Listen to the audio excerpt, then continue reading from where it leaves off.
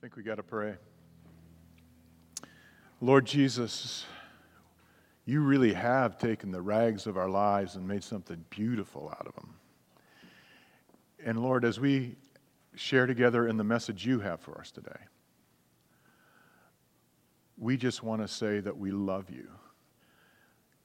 As we have sung together, but we want to say the reason we love you is because you loved us first.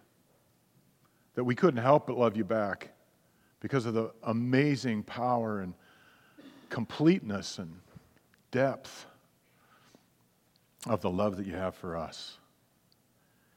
And Lord, we say that not because we're afraid to show our emotion or our affection to you. It's because that's why we show our emotion and our affection to you. And so, Lord, I pray that we would all, from this day, from the message that you bring as we talk about what your gospel, what our story, what your story in us really is, that your love would so surround us that it would just shoot us out of here with a whole new sense and a whole new reminder of who you are in our lives. Thank you, Jesus. Thank you for being here. We love you. Amen. You can be seated. Well, we are in a series, coming to the end of the series, the last episode of the series called Won't You Be My Neighbor? And if you're new with us, the last couple of weeks you've seen different faces up here. I'm Pastor Dwayne, lead pastor here. But I got to tell you, if you haven't been here for the whole series, or if you're still sort of checking out the claims of Christ and so forth, this is a great day to be here because we're going to talk about what it is that we Christians believe. And we're going to talk about the gospel today. What's the story? What's the deal? And before we do that, though, I just want to sort of review for you where we've been in this, Won't You Be My Neighbor? Because it's really a talk, Won't You Be My Neighbor is talking about being neighborly, like Jesus asked us to be neighborly when he taught this parable of the Good Samaritan. The guy came to him and says, who's my neighbor? And Jesus used that story to describe a neighbor. And really what it describes is living redemptive lives that kind of ooze out and bear fruit and touch other people's lives because we're living the way with Jesus and Jesus is in us and we're experiencing His love and therefore we share His love and so forth. And we put it in a kind of an acrostic to try and get our handle on it a little bit called bless, because it's not only a blessing to me and to you when we live the Jesus way, but it's a blessing to other people because it just, like I said, sort of oozes out of us. And so let me just review what bless is. Bless begins with prayer. It begins by praying for people. God, I don't know who you want to come into my life, but I pray that if I can be of help to anybody, that you would bring them into my life, let me share their story, and so forth and so on. And hopefully, we started out there, remember? Wrote it on there? Keep praying about that. You wrote down a list of people you were praying for, or you did like I did, and you said, I need somebody. And you know what happened during the Bless series? I got 2 new neighbors. Isn't that interesting? So, on both sides of our house. I'll let you know about how that goes later on, as long as they're not here and I'm not talking about them. So, but listen with care. Do you realize now, I'm sure most of us realize, that's a lost art in our world today. Almost nobody listens to anybody else because we all want to share our story. We all want to talk to them first. We got something on our mind, And so listening with care and really hearing where people are at is the next step. Eating together. We've discovered that that's a powerful thing. I've said for years, when you eat together, things go better, right? When you eat together, church meetings go better. Because it's hard to go off the rails when you just ate with the person you're talking to, right?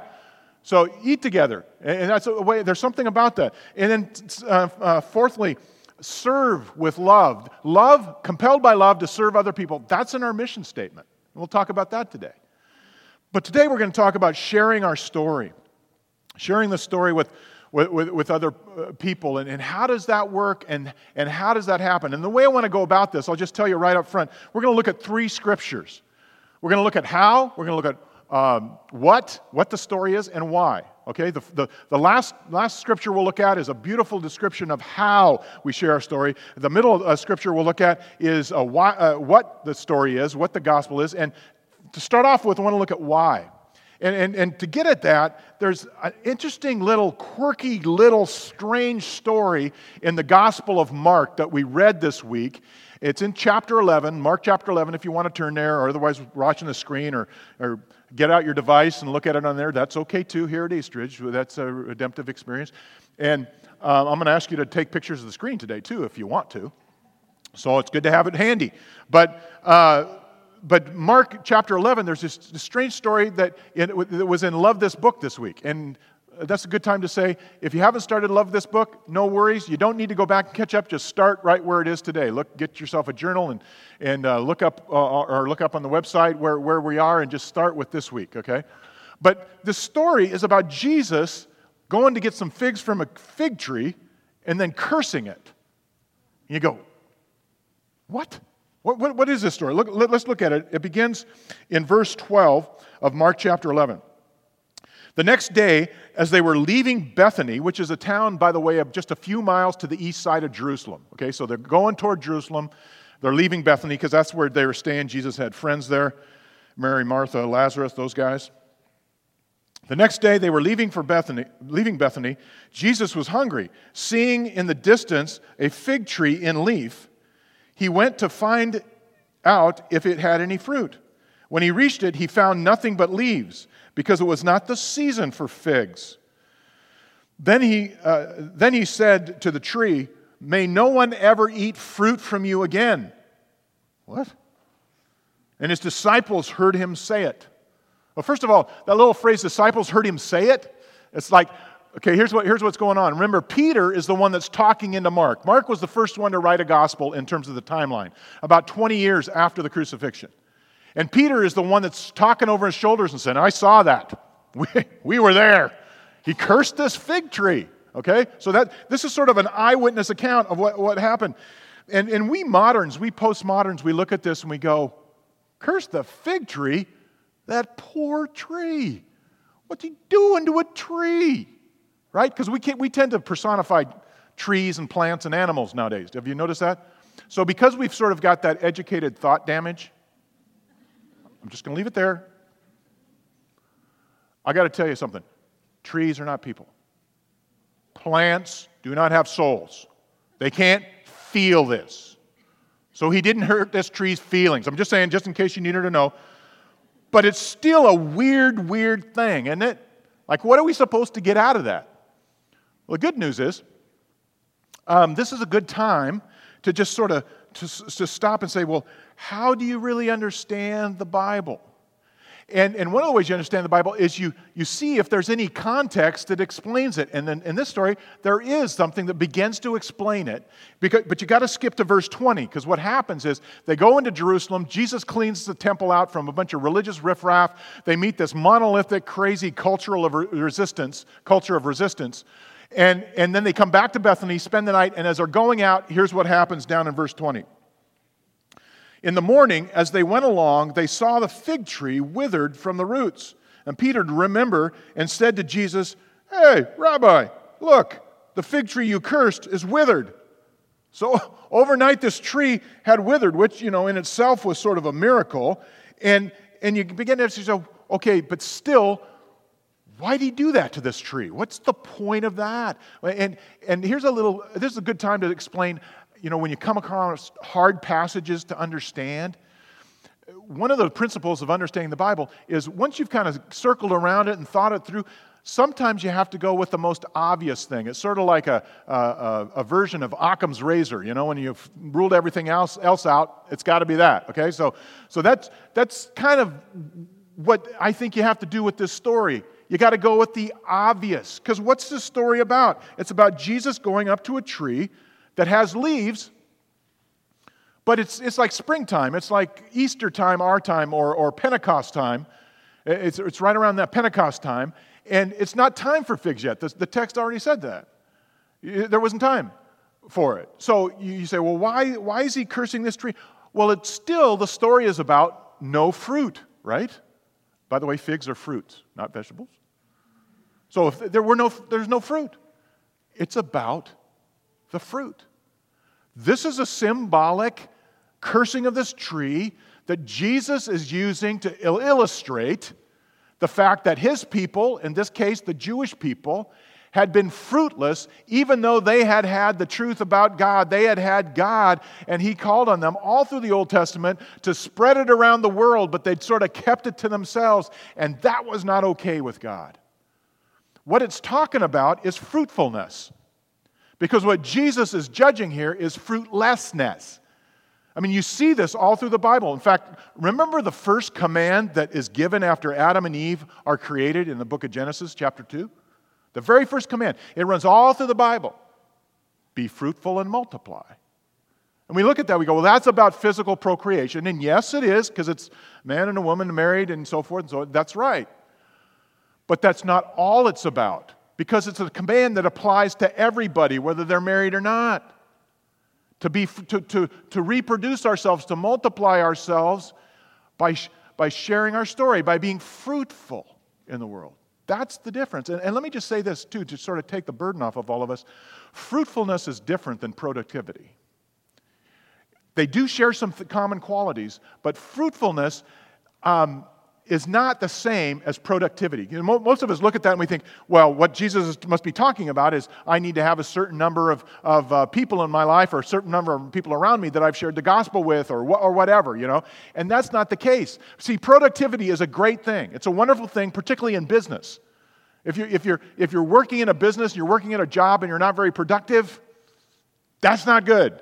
You need to be as productive as you can in that job, because you need to be a witness to other people of what a Christian does with a job, right? But that job is not your real calling. That job is to support your life in Christ and this fruitfulness. That's what it's for. So fruitfulness does not mean having numbers in your life and keeping track. Yeah, I witnessed to 10 people this week. That's not what it is. And it's not about being obnoxious all the time and buttonhole. It's not about that. It's about what fruit is about. How does a fruit grow on the edge of a plant, of a tree? It just naturally grows, right? The sap comes up, the nutrients come up, the sun shines on it, and so forth. Not to get too scientific, because I have no idea what I'm talking about, but it just results. That's what trees do. And that's what Jesus is saying. If you're one of my followers, this is what you do. You will live a fruitful life. It's not about, we're going to see it real clearly, it's not about me, just twisting myself up and making it happen.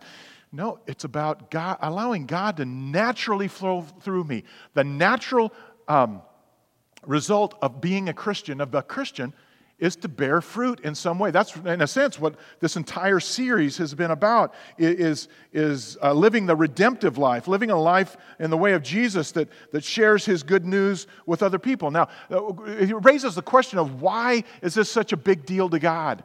Well, let's make it real personal about why God says for you and for me, personally, individually, it's such a big deal. A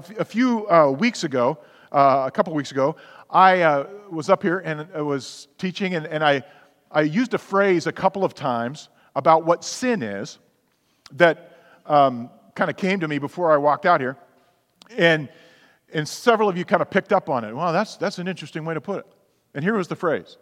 That sin, the number one thing that sin does, is that sin mercilessly drives us into ourselves. That's been Satan's goal ever since the Garden of Eden.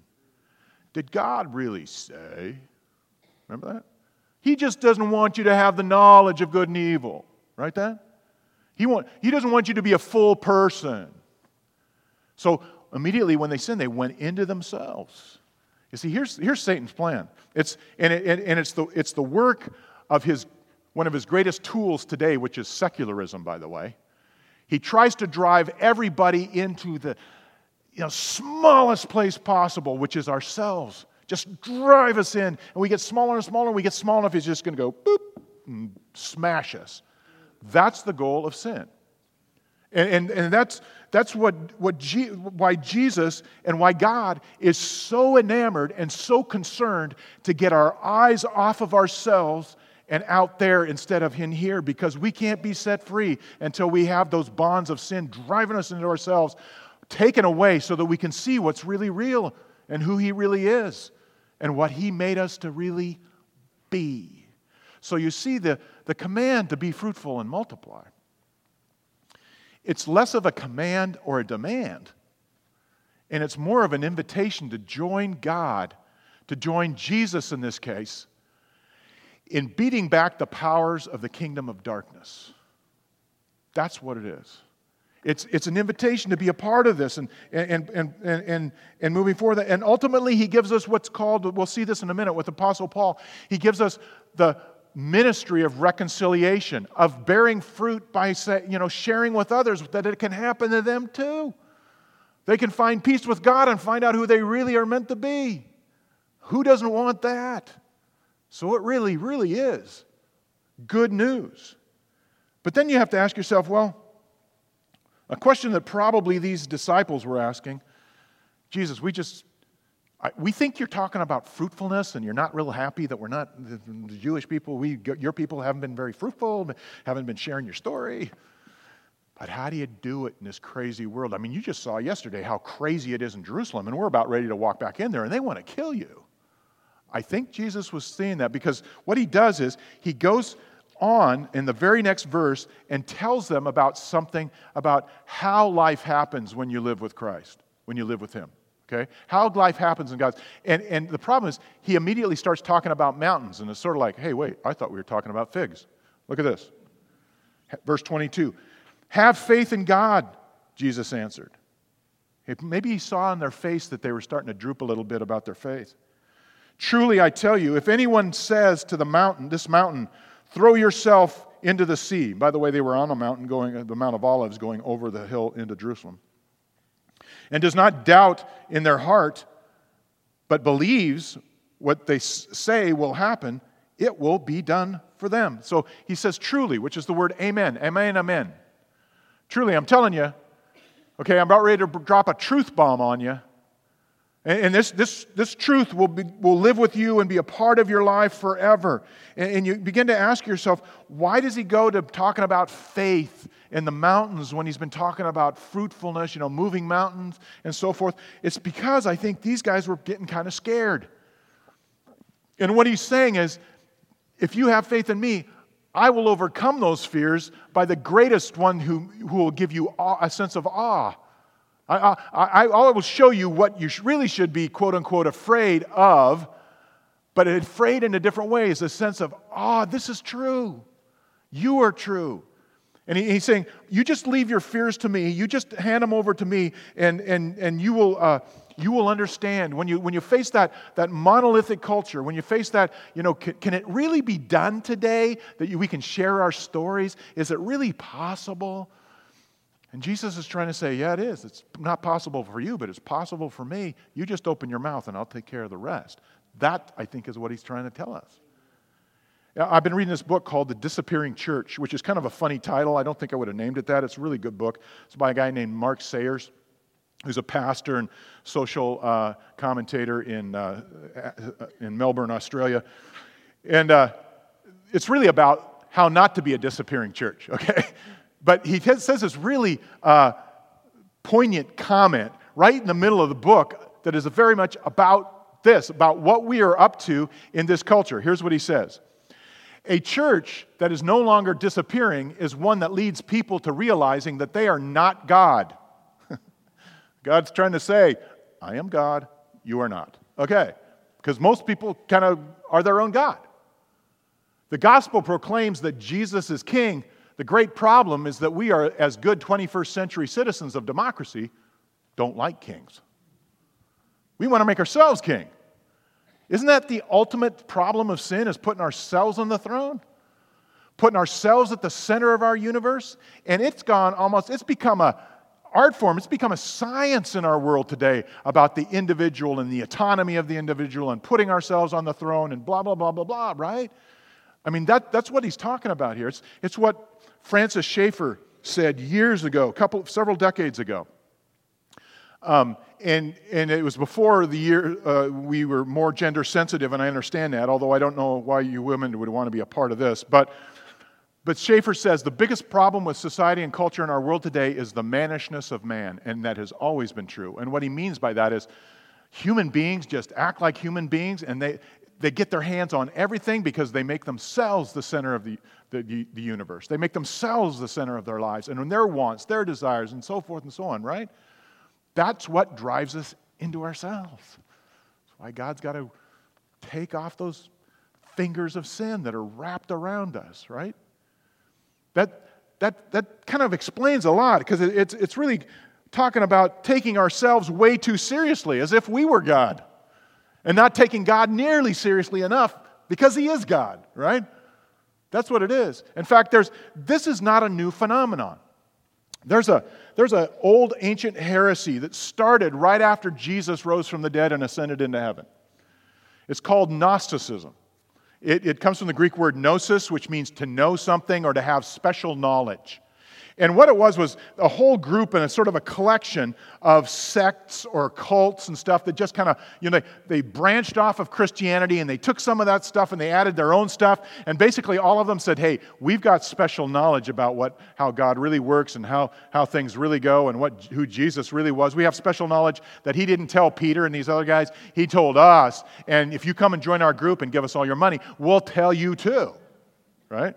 Does that sound any familiar? I mean, that's kind of how it is, how they did it. But what it worked out into, in all cases, all these groups were a little bit different, but the reason you can put them all under Gnosticism is they all had this thing about, the individual is king. That you and I, that we really have, this group has, one up on everybody else, and it's all about fulfilling your destiny, and here's how you do it, and all that kind of stuff was already happening back in the first century. Isn't that interesting? Because today, it's back, right? Gnosticism is back.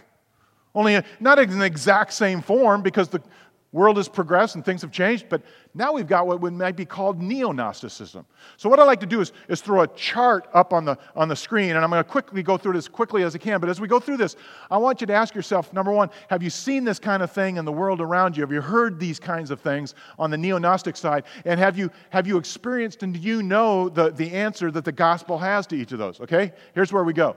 The first thing is that the Gnosticism says is that the world is inferior. The world and creation is inferior, and it's up to us to fix it. If it's going to be, it's up to me. And the gospel says, no, you got it wrong. The creation has been harmed, but creation is good. How many times did God say creation was good? It was good, it was good, in the first 2 chapters of Genesis. 1 Timothy 4 says, hey, God created this for you to enjoy it. It doesn't split hairs about it either. Gnosticism says the problem is the mundane. If I could just get those mean people out of my life, if I could just get out of this stupid job that's constricting me, life would be perfect. If I could just not have to do the dishes all the time. Stupid, mundane stuff. And it's as if, everybody's got an answer. If you just throw off this, but the Bible says, no. What you're going to find is you're right back in the same muck. The problem is sin and rebellion. And the very fact that I don't recognize that I have sin and rebellion is, in fact, the greatest act of rebellion. Because God says that I do. So I'm telling him, go pound sand. Make your body perfect. Since creation's harmed, I'll just make my body perfect. I'll work really hard and so forth. And I won't ask you to raise hands how many of you have come to the end of that one. All right? It's not going to work. Jesus says, no, grace is what frees you, not being perfect. I'm not saying there's anything wrong with exercising and whatnot. What I'm saying is that Jesus says grace is bigger than all of that. It's not just some little thing that if you try really hard. Looking inward is you look inward for what's real in Gnosticism. And the Bible says, no, God's revelation opens your eyes to what's real. Because you don't have, inside you have a very small package. God's got all this. You can't figure what's really real. Escape the mundane. Just throw off those shackles. Joy and meaning in serving God is the gospel.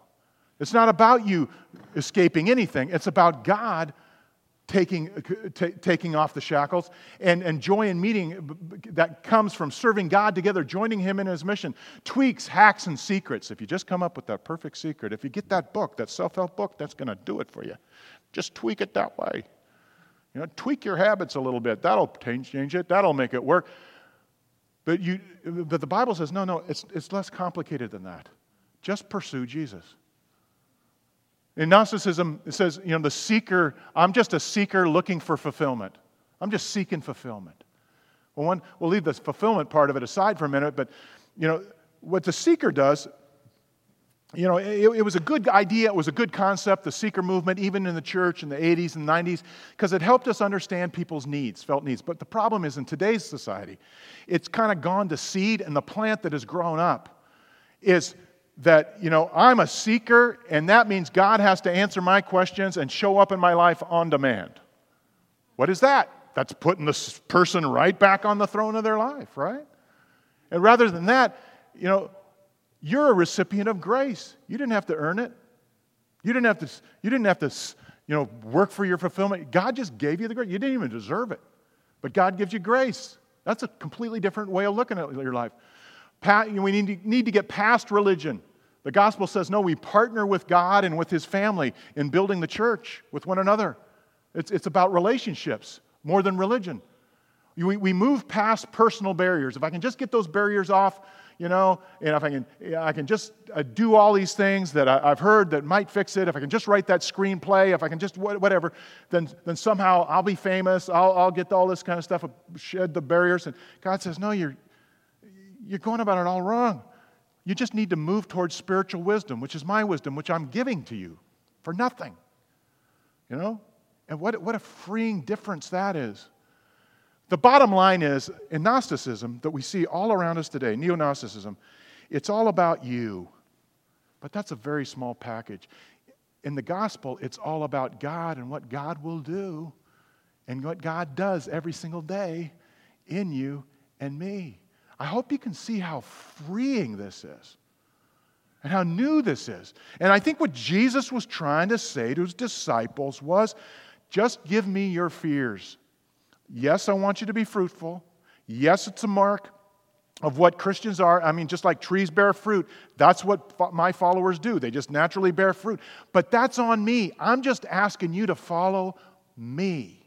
I'm just asking you to pursue me, and I'll take care of that. See, I think the question that He's answering is the fear that many of us have about sharing our story. And that is, sharing your story may seem impossible in the current cultural climate, because they had just seen their current cultural climate. Sharing your story may seem impossible in your current cultural climate, but it's not. And the reason that it's not is because you're an expert on what God has done for you. Jesus says, you already know what I've done for you. I'm not asking you to answer all those other questions. I'm just asking you to remember what I've done for you in your life. And I have a feeling that when He's talked about faith and moving mountains, the guys go, oh yeah, kind of like you've been doing for us for 3 years. Yep. Ah, okay. It's you're the expert on what God has done in your life. But which brings us to another question, and that is, what in fact is our story? What in fact is the gospel? And there are lots of places in the New Testament that talk about what the gospel is, but I think one of the best places is 2 Corinthians chapter 5. So I'm going to just read for you 4 verses in 2 Corinthians chapter 5, starting at verse 14, and then I'm going to go back over them with sort of a list of 6 things that the gospel is. And again, what I'm asking you to do is think about when Christ did this for you, okay? Or showed you this truth. So let me start at verse 14, read through it, and then we'll go back. Verse 14 of 2 Corinthians chapter 5 says, "For Christ's love compels us, because we are convinced that one died for all, and therefore all died. And He died for all, that those who live should no longer live for themselves," very small package, "but for Him who died for them and was raised again. So from now on, we regard no one from a worldly point of view, though we once regarded Christ in this way. We do so no longer. Therefore, if anyone is in Christ, the new creation has come. The old is gone, the new is here. All of this is from God, who reconciled us to Himself through Christ and gave us the ministry of reconciliation." There are 6 things that are listed in there that are really just, they're the description of what the gospel is, but they're also a description of what has happened to you and to me if we are Jesus followers. Let me just call them out. Look at verse 14. It says, Christ's love compels us. That's interesting because that's one of the pieces of our mission statement. We are compelled by Christ's love. But the point that this is making is that Christ loved us first before we loved Him. And he made it possible. He took off all that stuff that kept us from being driven into ourselves and made it possible for us to love him, because it wasn't possible before. Secondly, it says that he died for all. Why? It's because of that sin that was driving us into ourselves. And again, rebellion is denial in the New Testament. Denying what God says is, in fact, rebellion and the ultimate sin. And so we needed him to die for our sin. We needed somebody who could take that for us, because we couldn't take it. And then he says, so that we could live, the whole purpose why he did this is so that we could live not for ourselves, but for him. Again, it's getting the eyes off and looking out and say, look at that. Look how wonderful God is and what he's done for me. And the whole thing that powers this, number 4, is that he raised again from the dead. Verse 15, the bottom of verse 15. Which, the point is that the resurrection, you've heard me say this before, but we need to call it out. The resurrection happened in space and time. It actually happened. And I know in the intelligentsia, just like in the intelligentsia in Paul's day, that was foolishness to the Greeks, and it was a stumbling block, something that the religious Jews just couldn't get over. Right? That's what Paul says earlier in this very book. So it's a foolishness and so forth, but think about it. If doing the same thing, trying to live and change the world and make a difference permanently in this world, if doing it on my own, as again and again and again we failed, and we're trying to do it again, which is crazier? That Jesus actually rose from the dead, or trying to do it by ourselves? Right?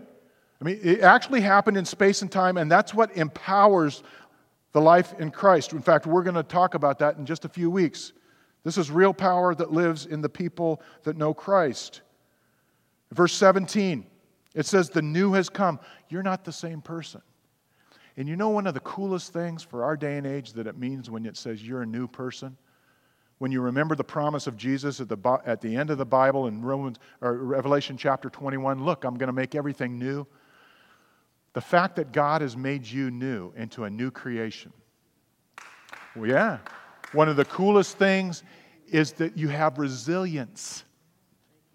No matter what happens out there, no matter how crazy the culture goes, if it gets crazy,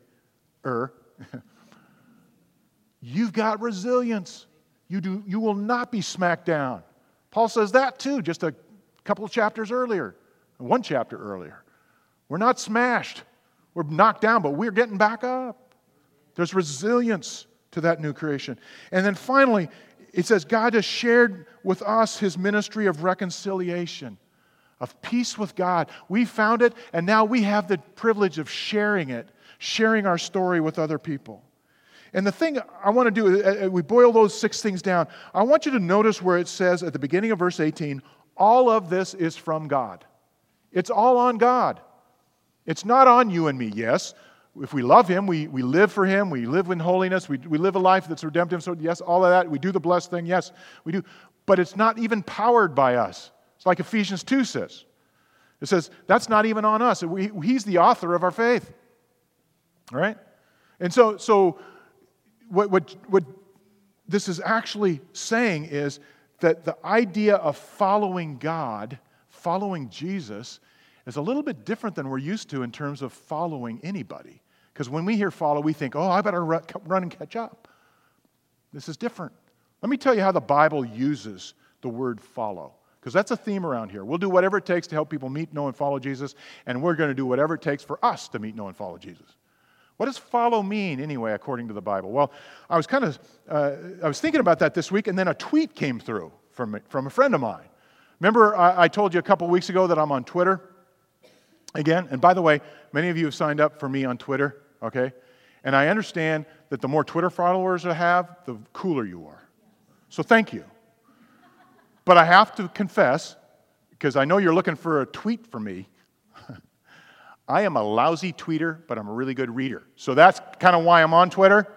Just saying, if you don't see it, it's not because I don't like you. It's just that's why I'm on there, to try and find these these articles. And this friend tweeted out this thing. He's a pastor in Illinois. I saw him a couple times this summer because he's also a teacher. He's also a Hebrew scholar. He's getting his PhD in Hebrew. Old Testament, ancient Hebrew. Get this. He's looking at the 800 times in the Old Testament that the word to see is being used. How's that for smarty pants? All right? But he's a really great guy. And he told me something, and then he put this tweet together that I'll put on the screen here. He told me about one of our favorite chapters in the Old Testament, the 23rd Psalm, verse 6, where it says, "Surely goodness and mercy will follow me all the days of my life." Remember that? The word follow, that's not quite, in English, we don't get the essence of it. It literally means, as it says on this tweet, to pursue, and not just pursue, but as it says, loyal love chases after me and hunts me down. God's love has hunted us down. If that puts a little fear down your spine, good. But if it also should give you a sense of immediately, God's grace, He loves me that much. Yeah, He loves me that much. That pursuit is what it means. And that's what the gospel means, that God, you just didn't follow Him. He came after you first, and the hound of heaven came flying after you. It's like the story from the 20th century. It was used by several apologists in the 20th century. And, the author's initials might be C.S. Lewis. But anyway, it's about the miracle of suddenly realizing, God's after me. And that's a good thing. Okay? Because do you remember that moment when suddenly you realized He really is? And the story goes like this. It's children playing in a room down the hall in the extremity of the house, and they're playing cops and robbers. And they're just so into the game, all of a sudden they hear footsteps coming down the hall. Look out the window, don't see a car. I added that part. They don't see a car. Wait a minute, wait. Is this mom? Is this dad? Or is this a real robber? And the footsteps get closer and closer. That's kind of what it's like to realize God's after you. Not because He wants to hurt you, but because He wants you. He loves you. That's what the pursuit of God is like and how tenacious. I remember when this happened to me. I was a teenager sitting in youth group. And I wasn't a particularly bright bulb at the time. If there are any teenagers in here, ignore that I said this. I didn't take a book home my entire time in high school, so just so you know. But I'm sitting there in youth group, and I can't even remember who was teaching. But all of a sudden, I wasn't looking for it. Out of the blue, this overwhelming sense of, oh my gosh, God's after me, came over me. I hadn't been living for Him. And I didn't know why it was coming. I had this sense, I had enough Bible and enough teaching in me from being in church and being made to go to church all this time, which I was made to go to that youth group, to realize that, hey, they say He loves me, but it just, this overwhelming sense of, I want you, came over me. And I didn't share it with anybody because, I'm a teenager. I'm not going to share my emotions with my friends. And I was just like, oh. And I was just sort of daydreaming. I don't have any idea what they were talking about. But all of a sudden, whoever was teaching at youth group that night started talking about 1 John 4:10. And that kind of popped me out because here's what 1 John 4:10 says at the beginning. In this is love. This is the definition of love. Not that we loved Him, but that He first loved us and sent His Son to die for us, so that we can love Him back, is how Paul says it here in 2 Corinthians 5. You see, that it was just like, oh, the world opened up to me. The wonder of what God was up to in me, just all of a sudden, the pursuit of God was just overwhelming. And I look back on that, I was just thinking about that this week. I suddenly realized, I don't know why it's taken me all these years, but I suddenly realized, there were 6 or 7 people who were sharing the gospel story and sharing their story into my life in the course of that time. And all of a sudden, bing, the light went on. Isn't that interesting? And I think that's what God is calling us to join Him in. The question I know that in most of our minds is how? How do I live a lifestyle that shares my story? One of the most beautiful passages in all the Bible about how to share your story of what God has done for you, in my mind, is in Paul's magnum opus, the book of Romans. And it's right there in chapter 10, the book of Romans. And I'm going to start reading halfway through verse 8. You're welcome to follow or follow it on the screen. But I really want you to just sort of pick this up. So listen to this. about how to share your story.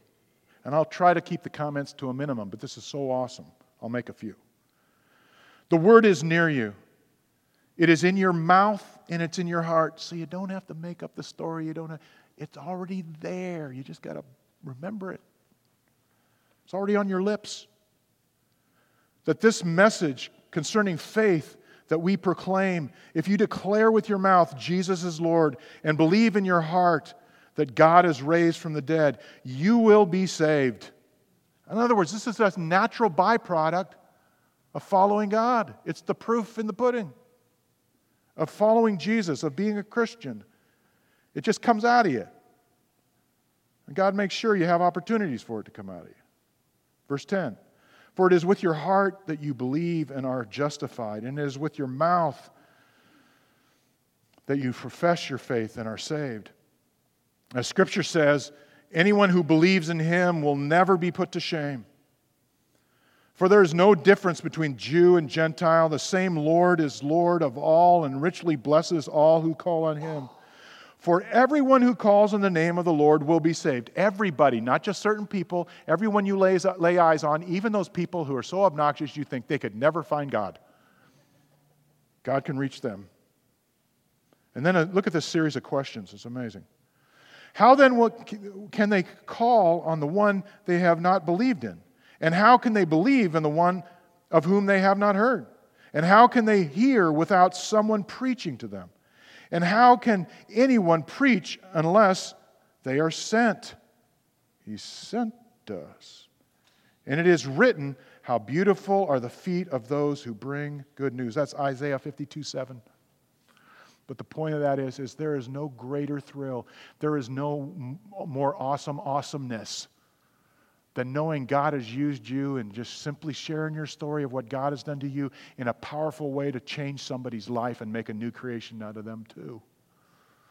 There's just nothing better than that. That is the ultimate. That is the deal. And so, as we wrap this up, I just want to make this personal for a minute. I want to just think about, okay, what are some ideas on how we can share our story? And I want to share with you a phrase that I've used just about every time I've shared my story. And it's simple, it's respectful, it's non-threatening, it's just, and it's normal. It is sharing the gospel. And here's the phrase that I'd encourage you, like when you're writing your story or you're starting your story, just say something like this. Well, this is what happened to me. This is what happened to me. That's all. You're the expert, remember? You are the expert on what has happened to you. And I think that's what Jesus is trying to help us understand today.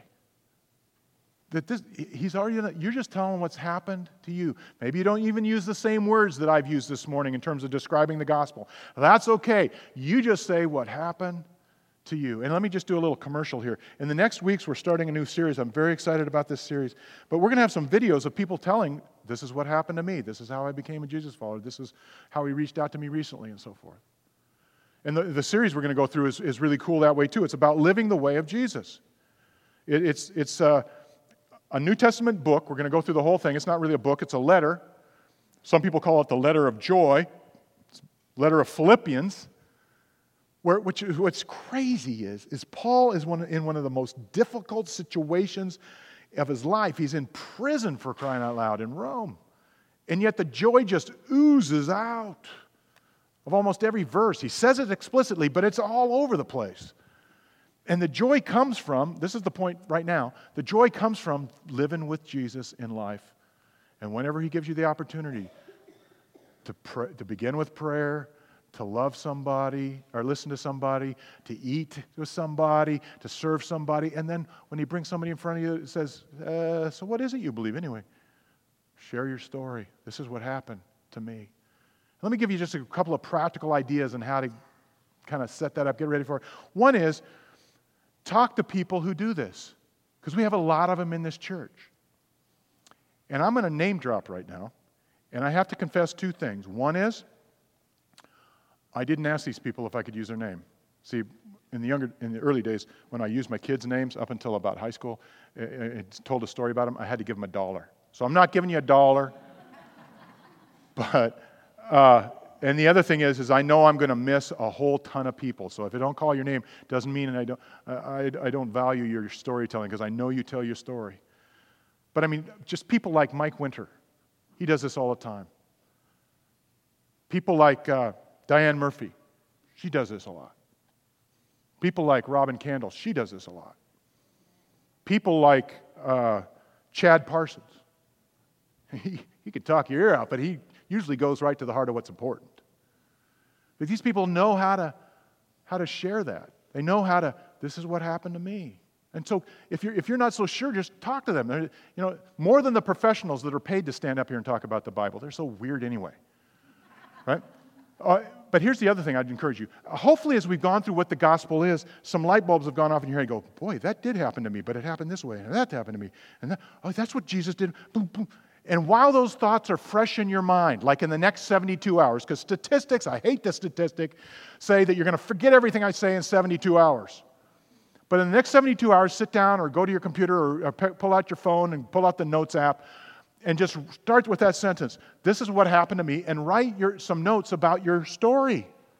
Start writing your story out. Sit down and do it. In fact, to kind of give you a boost and a start, and in the spirit of Romans 10:14, I'm going to share some questions you can ask to try and answer that, to try and write out your story of what Jesus has done for you. Here it is. It said, what was your hang-up with believing in the first place? What kept you from it? What was the blockage? How did the Spirit show you your sin problem? How did you hear the footsteps?